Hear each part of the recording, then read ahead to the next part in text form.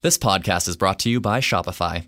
Shopify is growing their team with offices and remote teams across the globe. Visit shopify.com/careers to learn more. I mean, the power might go out or something else ridiculous might happen. My laptop has a battery. Also, if the power goes out mid-recording, I'm pretty sure that we're going to redo the episode. What do you think smartphones are for, Sean? Yeah, that's how you get featured on iTunes. This podcast was recorded on Sean's smartphone. I mean, I think that seems like a totally sensible and reasonable way to record a podcast that nothing could potentially go wrong with whatsoever. I actually could, it's USB-C, so I theoretically could plug my microphone into it, and it should be capable of using it. Ladies and gentlemen, I'm gonna go switch my smartphone really fast. I gotta try this. Ladies and gentlemen who are currently listening to this podcast, I apologize for what's about to happen.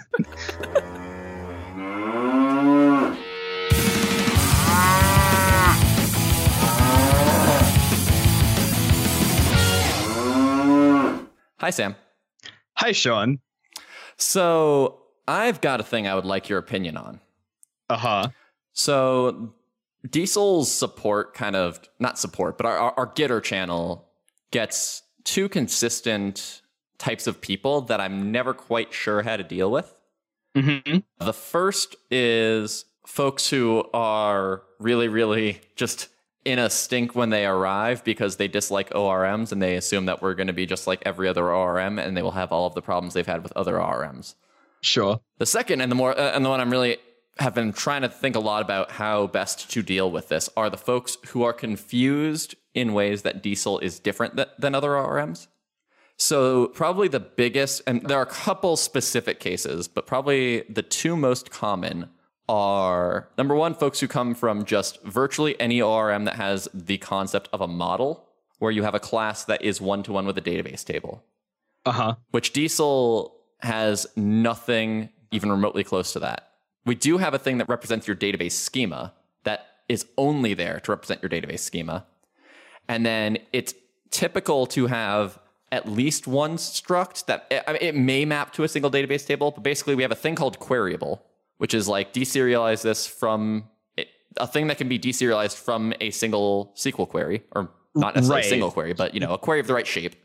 Right. Your structs don't necessarily have to represent SQL tables. They can represent results from queries that the users are building. Right. Exactly.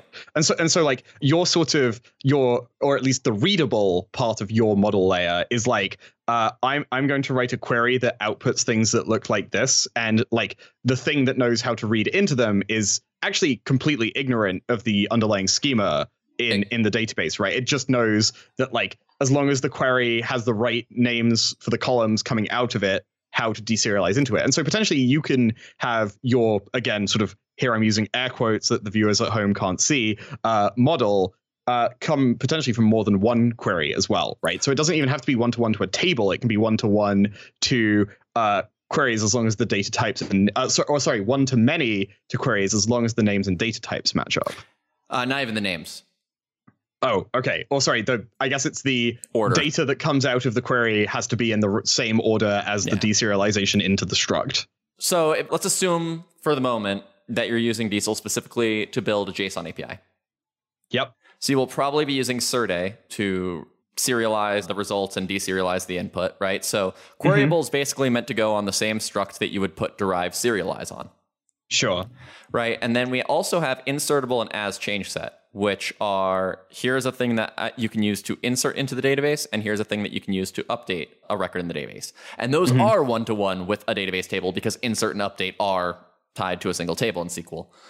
And the way that the confusion that a lot of folks have most frequently manifests itself is they will want to use the same struct for both, and they will run into trouble because your queryable struct will have an ID field on it, and you do not want to insert with the ID field. You can actually put as change set on a thing that has the ID field because we will never attempt to update the primary key.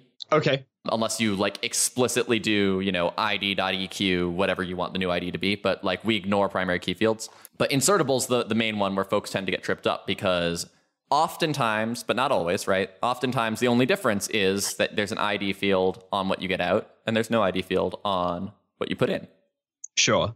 And so folks come in and are like, hey, is there a way for me to tell Diesel to ignore the ID field for inserts? Or the more common one is, why do I have to have two structs? Sure. And this was a deliberate design decision, right? So same thing, if we're assuming a JSON API, right? Or actually, if we're assuming even a normal web app, your insertable and as change set structs are one-to-one with a web form, which may happen to be in sync with your output right now, but those two things change for different reasons. Mm-hmm. So it's intended to be basically more focused on the domain that you are operating in your application, more so than like have everything mapped to individually to SQL tables. Sure. So in Go, one of the things that you can do is you can take like one struct type definition and embed it in another struct type definition with additional fields, right? So you could totally imagine in Diesel, you would have your like queryable, which is ID, and then an embed of the like updatable struct, right? But like that would only work if Rust has struct embedding, and I'm not sure if it does. So Rust has struct embedding in that the layout in memory would be identical. Right. It does not have struct embedding in that like you can make it so user with ID.user.name can be just done as user.id.name. Right. Diesel actually supports struct embedding for everything other than queryable. Why? It is impossible for us to write it. Basically, what we would need to be able to do is somehow convert in Rust a tuple of an integer and another tuple of arbitrary unknown stuff into a single flattened tuple. Or you would have to, in your select statement, group up the fields as they're grouped. If we're talking about like arbitrary struct embedding and not special casing just the ID and then everything else, right? Yeah. So you could have three fields. The first one's the ID, and the next two take some number of other fields. We need to know exactly how many fields each one takes, and that basically just requires flattening out this tuple. And that's not something that we can represent in Rust today. So the answer is you don't have like a nice, easy language solution to offer your users. I understand your like decision to split your queryable and insertable here on the basis that like there's usually no ID on one and there's almost always an ID on the other, right? Well, it's not even like just that, right? I mean, think about your active record models that you've written in your life. How often has there actually been shared logic that is used both by like a save callback and also by methods that are called from the view? Well, I just try never to write callbacks, so well, okay, or not callbacks, but you know what I mean, right? Your logic around persisting a structure is very different than the methods you want when displaying it. Yeah, I don't disagree with that at all, but I do also sort of understand like the potential ergonomics issue there, like being able to pull something out of a database and then round trip, like make some changes and round trip it back in without having to change the type seems like a thing that would be really nice if it was available. And that is if you're specifically updating, because updating, like I said, can totally and in fact, we actually have semi support for this that I've been thinking about deprecating forever, but haven't pulled the trigger on it. So we have another trait called identifiable. Like this represents a single row of a single database table. And if your struct implements both identifiable and as change set, you can just call .save changes on it, which actually still returns a new thing. And that new thing can be of any arbitrary type, but it's very easy then to have that be the same type. Yeah, honestly, it sounds to me like more what you probably have is like a documentation issue around why this exists than like this being a fundamentally non-sensible thing, right? And so like I do wonder to some degree then if you've got a lot of potentially newer people coming in and asking you this question, if that indicates that your documentation or the guide that you have on the internet needs some kind of change so as to like really aggressively hint to people that this is a deliberate API design and these are the reasons why. Because it's not like nothing about this smells like a terrible design to me now that I've had a chance to poke at it. And so the question I might ask myself is, how can I change the documentation or user experience to make it obvious that this is what you're supposed to do and why you're supposed to do it? And that's sort of the heart of what I'm getting at. Uh-huh. And actually, I do want to take one step back before we get into the documentation stuff, because I think you raised a good point about it's not inherently nonsensical, because the thing is, it is actually possible to use the same struct for all three things if you want. Right. But what you'll have to do is the type of your ID field will have to be option whatever integer size you're using. Uh-huh. Which then becomes painful for other reasons. This is also part of why our associations are designed the way they are. Right. And so that's, I think, a very good way to lead into when folks are asking about this. I agree with you. Like that gives me a very specific place to point out. And here's why the design is, well, that actually isn't the reason why. For me, the reason is because the structure of my form for taking in user input for creating a new record does not map necessarily to what's in my JSON API. But no, anyway, totally. but that's a very specific reason of like, if we didn't do it, here's what you would have to do instead. Hopefully you can see why that's painful. I mean, the only other alternative would be like, we have some way to say like, if this field is 0, don't insert it, which is... This is how we solve this problem in Go, and it is not enjoyable to me. Is it nil? No. So nil is only available on pointer types in Go. Oh, right, that's right. So like, for example, if you and actually this is how gRPC solves the solution, is like, because your data types on your gRPC structs are not pointer values to the pointer of the type they are, because that would be hideously inefficient by comparison with just embedding them in the data that's being serialized over the wire. But if you create a new gRPC object and don't set it to a value, it's like whatever the default initializer over that type is, right? So for integers, it's the 0 value. For strings, it's the empty string, like et cetera, et cetera. And this actually extends to all of how Go allocation works, right? So in Go, you can any struct that is public, you can instantiate a version of it by saying like struct type open curly close curly, and you don't have to specify all of the fields that are in that struct. And what that will do is the same thing. It will acquire enough space for each of those things with the default initializer. But it doesn't zero it out. I want to be clear, right? This isn't zeroing it out. This is specifically doing some arbitrary value. No, and sorry, when I say default initializer, I mean it does zero it out. So an empty string is represented as 0?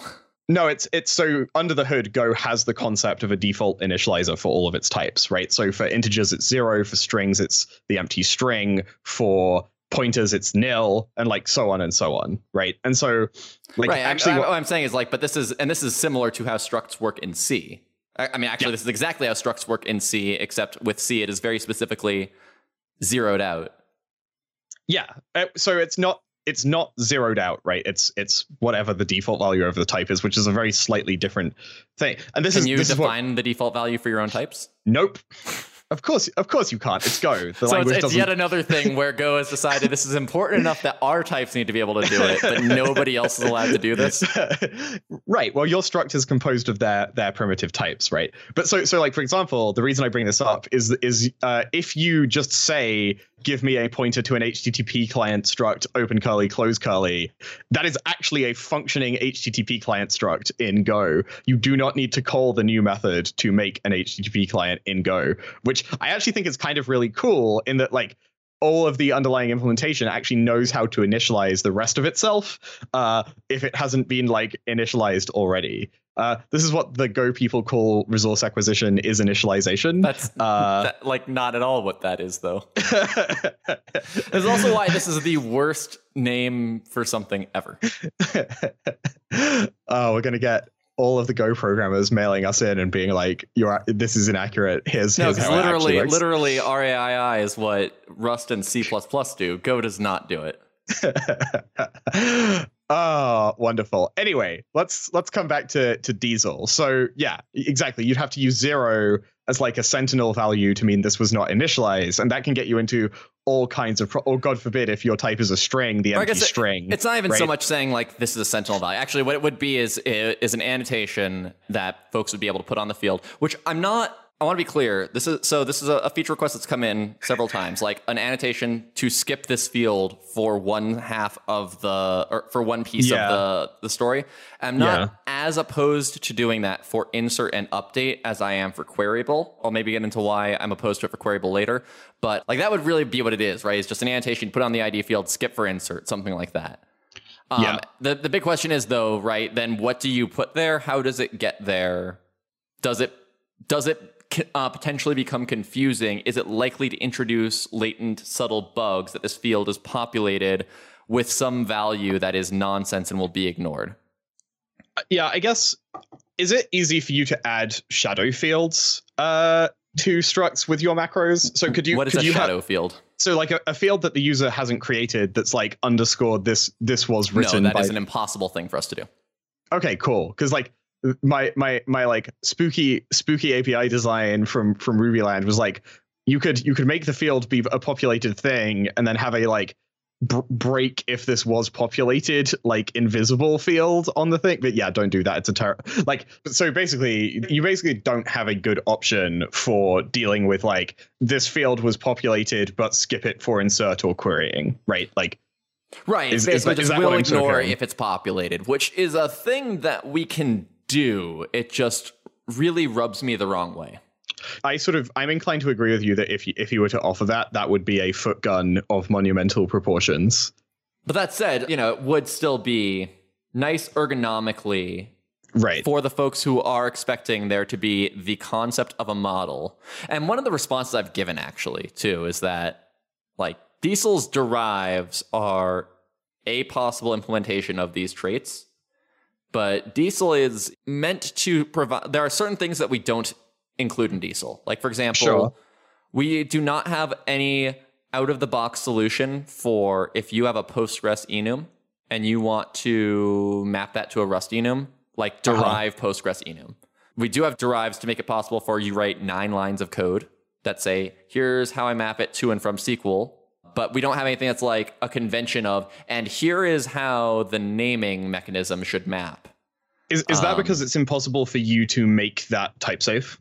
No, not at all. It's just because I don't want Diesel to have an opinion on how your enum should be represented in the database and how that should map to Rust enums. Like, I want Diesel to work with your database, however your database is structured. Gotcha. There are, as far as I know, 2 crates, and this is exactly why I didn't want to make an opinion in Diesel. There are 2 crates that provide this derive, and they both have different opinions on how the Rust name should map to the Postgres name. Gotcha. Actually, I think one of them might assume it's represented as an integer. If I don't remember off the top of my head, but this is a similar thing. So like, there's no reason somebody couldn't write like derive Diesel model in a crate that isn't part of Diesel that has stronger opinions about how things should be represented. Like, for example, if somebody wanted to write this, right, and they wanted to write it with as little code as possible, like without re-implementing Diesel's derives, I could totally see like a derived Diesel model existing that created a second struct with some hidden name, derived insertable for that, and then implemented insertable for the queryable struct by creating an instance of this other struct and then calling the appropriate methods on that. Yeah. Like, it wouldn't take a ton of code, but it just leads to you have to make some opinionated decisions about what do you do with the ID field, and the other ones would be updated at and created at are the 3 that are likely to exist. Sure. Only on queryable, that wouldn't exist on inserts and updates. And you could does Diesel manage created at and updated at for you? So created at, we say, hey, default now is it works really, really well. Sure. Updated at, we take the stance that is best handled by a database trigger. Okay. If you are using Postgres, we provide a function you can call in your migrations, because I can never remember the syntax for creating a trigger in Postgres. So you can do select Diesel manage updated at with a table name. I was actually 5 minutes before we started on this call thinking about, oh, hey, I can actually, we now have everything I need in Diesel to make that work on SQLite. So I think in 1.4, I will make it so you can do that in SQLite. Nice. We can't provide that function for MySQL because MySQL does not let you modify database schema from stored procedure. Okay. Or actually, it's not even that. Actually, it doesn't let you do it from a prepared statement. And the only way to make this function work is to create a prepared statement where you interpolate the table name into it and then execute it. Mm-hmm. Yes, MySQL and schema changes and transactions and prepared statements. Transactions are the fun one. We have so many tests that are CFG, not MySQL, because we can't modify database schema inside a transaction. So anyway, let's come back to something we were talking about earlier. So earlier I sort of suggested that like in vanilla Diesel, assuming like the most popular crate in the universe doesn't come out for this, that there are probably documentation or like guide or tutorial changes that you could make to make this more obvious. Yes. Is there like a very natural place in Diesel's documentation where you think people are getting tripped up on this? That you might be able to insert like more of a rationale or like an explainer as to what's going on? Well, so that's where I'm not sure. Like, okay. I could create a new guide.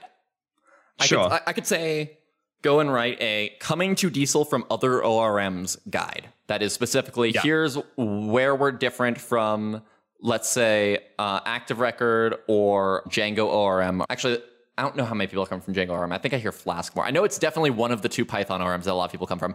The other one is Hibernate. Like those are the three people come from most frequently. So I could totally write a guide for if you're coming from these, here's how we're different and what to expect. Right. The problem is we already have an issue with discoverability where most questions that are asked, there's a specific page I can link them to with the answer. And in fact, I even often point out to them, hey, the top level documentation for Diesel has this paragraph where to find things that like would have walked you through exactly, given the question you just asked, how to have found the answer. But people aren't finding that already. Interesting. Do you get a sense? I mean, I don't know if you're sort of like asking people like which documentation have you already dug through and that sort of thing, or whether you're like dropping the answers into them. But also, like, I guess the inverse question is, do you have any sense of how much your documentation is deflecting people from asking those questions in the first place? No, I mean, if somebody found the answer in the docs and didn't ask a question as a result, then I never find out about that. The only real metric I have for that is we used to get a lot of complaints about our documentation. The only complaint we get these days is that it's hard to find things, but we never get complaints anymore that like the answer to their question wasn't documented, which it was that was, you know, between 0.16 and 1.0, I went into the wilderness for 2 months and did nothing but write docs for like 6 hours a day.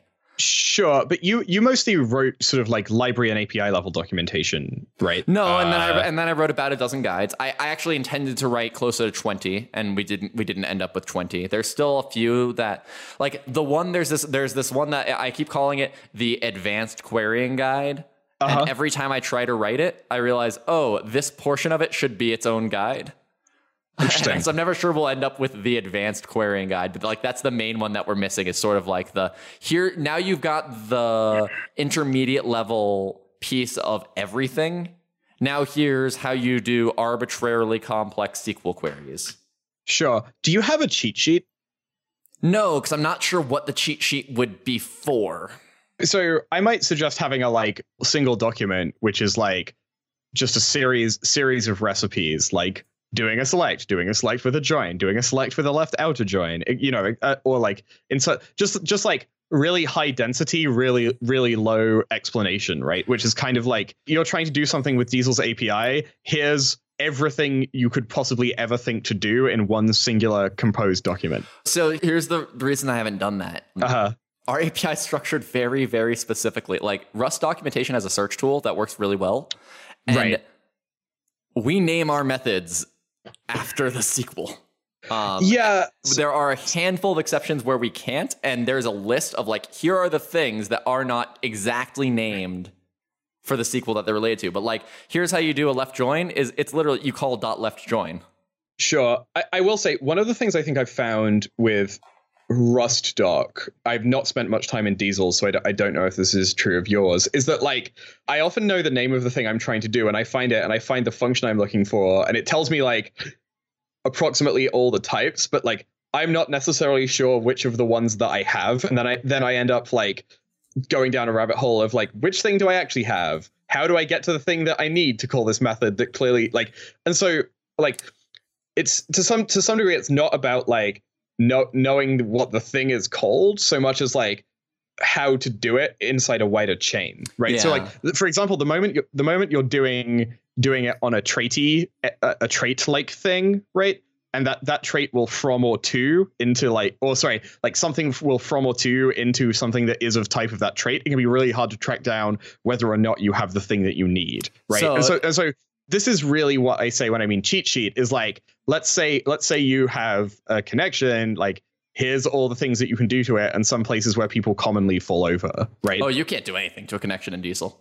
Oh, you know what No, I know what you mean.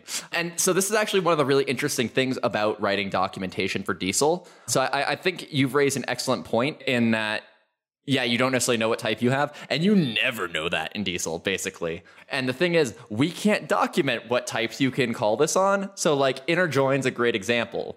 What types can you call this on? Well, anything that implements inner join DSL. What types implement inner join DSL? Well, there are some types in Diesel that implement it, but that's not the type you have. You probably have a table that's local to your application that was generated by Diesel. And so this is why we actually can't lean very much. Like we make most types. So we have a type that represents a select statement in Diesel. It's private. Right. It has no documentation. You cannot click on it because it isn't the type you're working with most frequently, and it's not useful to you to know that it exists. And I don't want you to couple yourself to it. Right. There are other types that like they don't necessarily from or into it, but we write implementations that make them pretend to be that type. So we have to lean really, really heavily on examples. So we try to never have any method in our documentation without at least one example, preferably one example for every possible variation of how you would ever call it. Right. So this right here is the composed argument for a cheat sheet because it's the transpose of that documentation. Because right now you have examples for how you're probably going to call it associated with each thing that you want, and instead not like in one big discoverable list, right? And so like literally you could probably write your cheat sheet as a composition of all of those example cases in one big long document. I guess the thing is like that document is the API documentation for query DSL. Sure. Because this is a trait that like it was added in 1.99, which was a release that was made for documentation purposes. Because this only exists because release 1.99. Yes. Okay. 1.99, or I'm sorry, 0.99. Yeah, I thought so. I was like, wait, Diesel's having a 2.0 soon? That's news. Diesel is having a 2.0 soon. Oh, well, you heard it here first, folks. No, I'm pretty sure I mentioned it on the bike shed. I don't believe you ever did. Oh, okay. Yeah, 1.4 is probably going to be the last 1.0 release. We're still figuring out the messaging around it. There's a lot of discussion on our discourse if you are interested in this. We're going to treat 2.0 no differently than any point release. There will be no changes in 2.0 that are more... If you treat deprecations as errors, 2.0 will not be any more difficult for you than any other release, but it's going to include some changes that for various reasons cannot go through a deprecation cycle or would cause more harm if we tried to make them go through a deprecation cycle. But we don't expect the changes to affect the majority of users, and we need to make a few breaking changes to be compatible with idiomatic Rust 2018 code. So we're using this as an excuse to clean up a few mistakes that we made in 1.0. Cool. But anyway, 0.99, yeah. So there's a bunch of traits that represent like stuff you can do to a select statement. So like the select method comes from select DSL. The filter method, which is where in languages where where is not a keyword, comes from the filter DSL. One thing that's great about Rust 2018, raw identifiers, you can now have arbitrary identifiers. They have to be quoted in a syntax that you would never use, but it means I can create the function where, so that if you search for where, it shows up in the search, which will be great. Nice. But anyway, it's just a list of everything you can do to a select statement. This trait itself has no behavior. It literally only exists for documentation purposes so that I can have these all on a single page. Cool. So that's your cheat sheet. For select statements, yes. Great. Now you just need to do the same thing for inserts, updates, and all the other crazy SQL that people write, and you should be golden. I guess there's not as much you can do to inserts and updates. And we do have guides for those. You can update where and then a bunch of crazy stuff, right? Right, but like literally that's just like documentation is You can call filter on this. It works the same as select statement. You can also pass any select statement that you've called filter on. Cool. Great. I'm not saying that I don't think a cheat sheet would be valuable. I'm just not sure what it would have that is different from this page of documentation we already have. Yeah. And how to get people to look at this. Yeah, I guess I feel like I'm arguing more than I ought to be, but I guess here's the difference, right? If this is the sanctioned and blessed, like Query DSL is not the most discoverable name versus everything you ever want to select the cheat sheet, right? Like one of those is probably more blindingly obvious than the other. Is the mere point I'm making is that like if it might just be a naming issue. Sure, and so that's I guess where the struggle is here, right? Right. So if you go to our top level documentation, like literally the documentation for the Diesel crate, mm-hmm. and you don't click on anything else, you just go there. There's a big section called where to find things. And the first thing in constructing a query is if you're looking to do things to a select statement, everything is on the Query DSL trait with a link to that documentation. So I could just as easily have that be a link to a cheat sheet. Yeah. I guess the problem here, I don't necessarily think it's naming, it's discoverability. And whatever link I create to a cheat sheet could just as easily be a link to this trait. Yeah. Okay. So I guess then the question is, when people say they have discoverability issues, what are the discoverability issues they're having? Most often it seems to be they never thought to type in the SQL that they wanted into the search bar. Interesting. Oh my God. You know what you could do? You could do a sequel to Diesel. Like, I mean, you know that was originally the plan for Diesel was just a macro that you would type your whole SQL query into, and we would type check it at compile time. I mean, I'm only being slightly flippant though, right? Like, you know, like those online tools, like there's Rubula or like Go JSON parser or like a bunch of others. Like you could totally have a tiny little web-based JavaScript tool which uses one of those SQL parsers to like take people's SQL statements and spit out like perhaps not exactly what like the one-to-one representation in Diesel, but something that would probably get someone really close. I mean, if you've got a working parser, like the one-to-one representation in Diesel is likely to be incredibly trivial because that's a big design goal of Diesel is that the SQL we generate from a given API should never be surprising. It doesn't have to be one-to-one. You know, for example, like select star is sort of your default, right? So we don't make you specify a select statement, which shouldn't be, hopefully isn't a controversial decision for folks who have used not even ORMs, but like query builders in general. Well, the other thing is that you actually behind the scenes spit out all the column names. Right. And it's not even so much behind the scenes. It's more that your table has the concept of a default select statement. And that default select statement is the list of all columns, not star. Gotcha. And that's just because our APIs are ordered, not by name. We do have a separate API, right? So we have the API for if we have an API we introduced in 1.1 for if you are writing a full SQL query by hand, like you're just giving us a SQL string and nothing else. It's really painful to have to care about column order, and you probably want to write select star there. So we actually do have a separate API that is intended for if you are writing raw SQL by hand. And that one is specifically by name, not by index. Gotcha. Anything else you'd like to talk about on this? I actually have one more thing I'd like to ask you. Sure. Go for it. Okay, so Sean, I have a friend who has a Rails application that they are upgrading from Ruby 2.4 to Ruby 2.4.1. And literally nothing else changes in their application. And when they deploy it, the 2.4.1 instance getting deployed immediately causes their Postgres database to spike to 100% CPU usage. And I have no idea why this is happening. I've tried to do some debugging with them, look for anything obvious. So like flush and rebuild both libpq and the Postgres gem in their Docker container, like from scratch. No cat. Well, I happen to have someone who knows a thing or two about Ruby Postgres database integration on a call with me. Folks can't see me. I'm shaking my head and giving Sam a face. I have no clue how a change in a Ruby version could possibly cause that. Like the PG gem is mostly C code. Right, exactly. So my assumption is that some ABI somewhere, and here ABI, not API, has changed between Ruby 2.4 and 2.4.1. But you've rebuilt the crate. or the gem rather.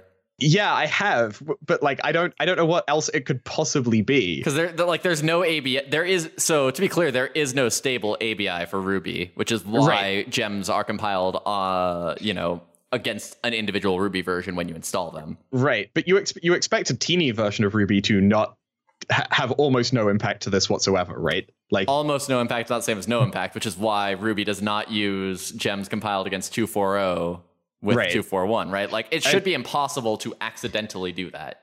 Yeah, and so she's tested configurations where they like only deploy one like instance to 2.4.1 and leave all the others running 2.4.0, 2.4.1 on its own in isolation. Like, and I'm just like, I don't understand how this is physically possible. I mean, have you TCP dumped it? I know this was the advice you gave me last time, but this is, I think, actually good advice here.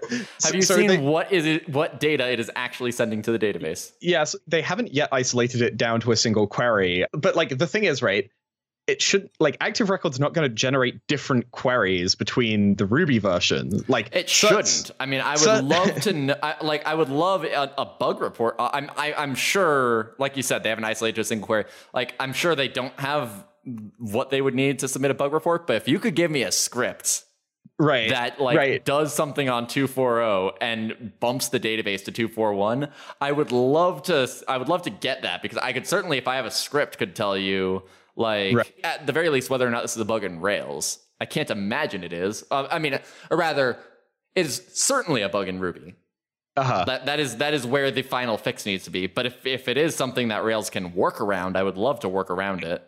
Well, I mean, the other potentially, right, it's a bug in the PG gem, right? Like they are reaching into a struct in Ruby. They should not be reaching into. Actually, no. There should be nothing the PG gem is relying on. Like 2.4.1 is a teeny version release. Ruby doesn't follow Semver, but it does follow the teeny version releases do not involve API changes.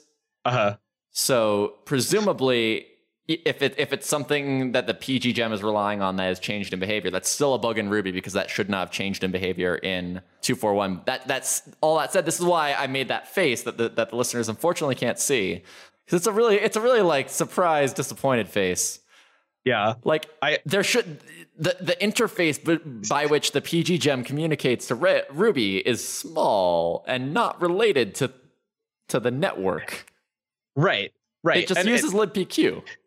And the thing that's really interesting there, right, is that it's the database that's going to 100% CPU usage. Right. If it was like the worker node, I could 100% absolutely like believe that, you know, some change in the Ruby version on your Rails app is causing its activity to go to 100% CPU for like Ruby bug reasons. But like for that to take out a database node is like is very impressive to me. I mean, like, honestly, it probably also constitutes a bug in Postgres, because no client should be able to do that. I mean, without executing some query that's specifically like. Well, right. So my even question that shouldn't take up 100% CPU.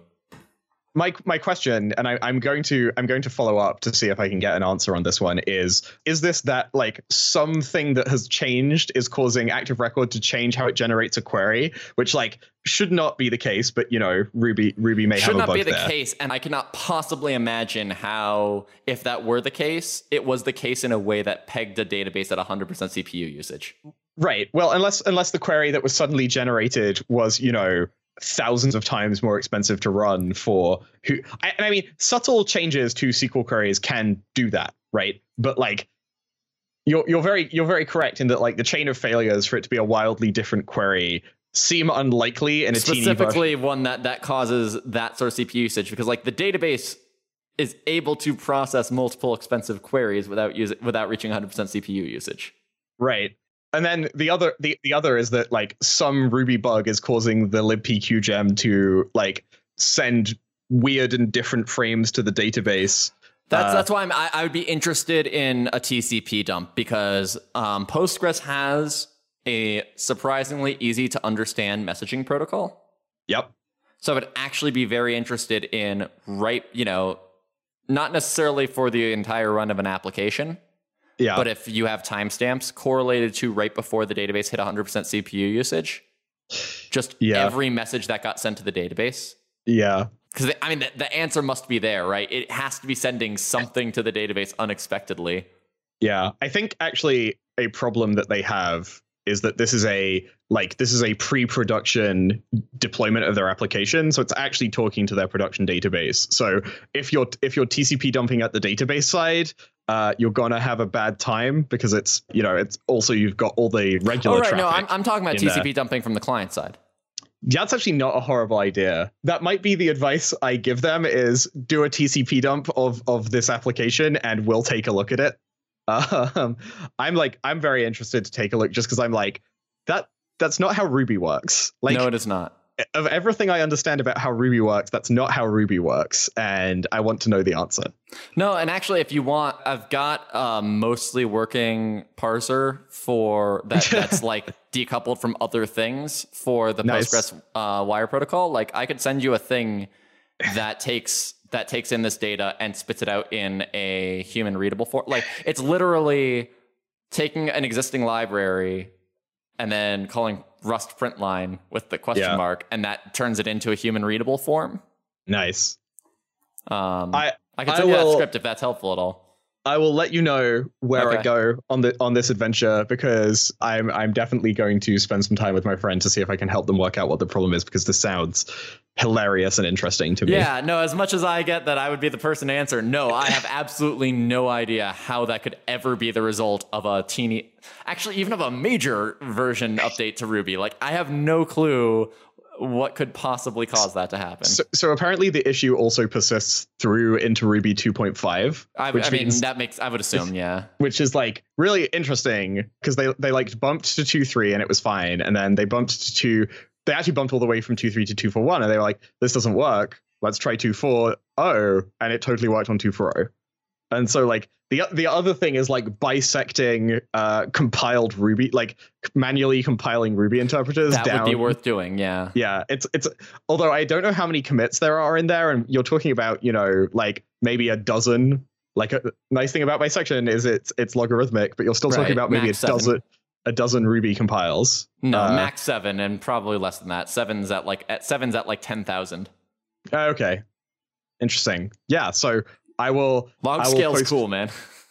I will post updates if I discover more things. Yeah, absolutely. I'd be very interested to know what it was. Yeah, for sure. Shall we wrap up? Yeah, let's do it. Show notes for this episode can be found at yakshave.fm/3. As always, ratings and reviews on iTunes are appreciated. If you have feedback on this episode or any of our other episodes, you can email us at hosts@yakshave.fm, tweet us @_yakshave, or leave a comment on the website.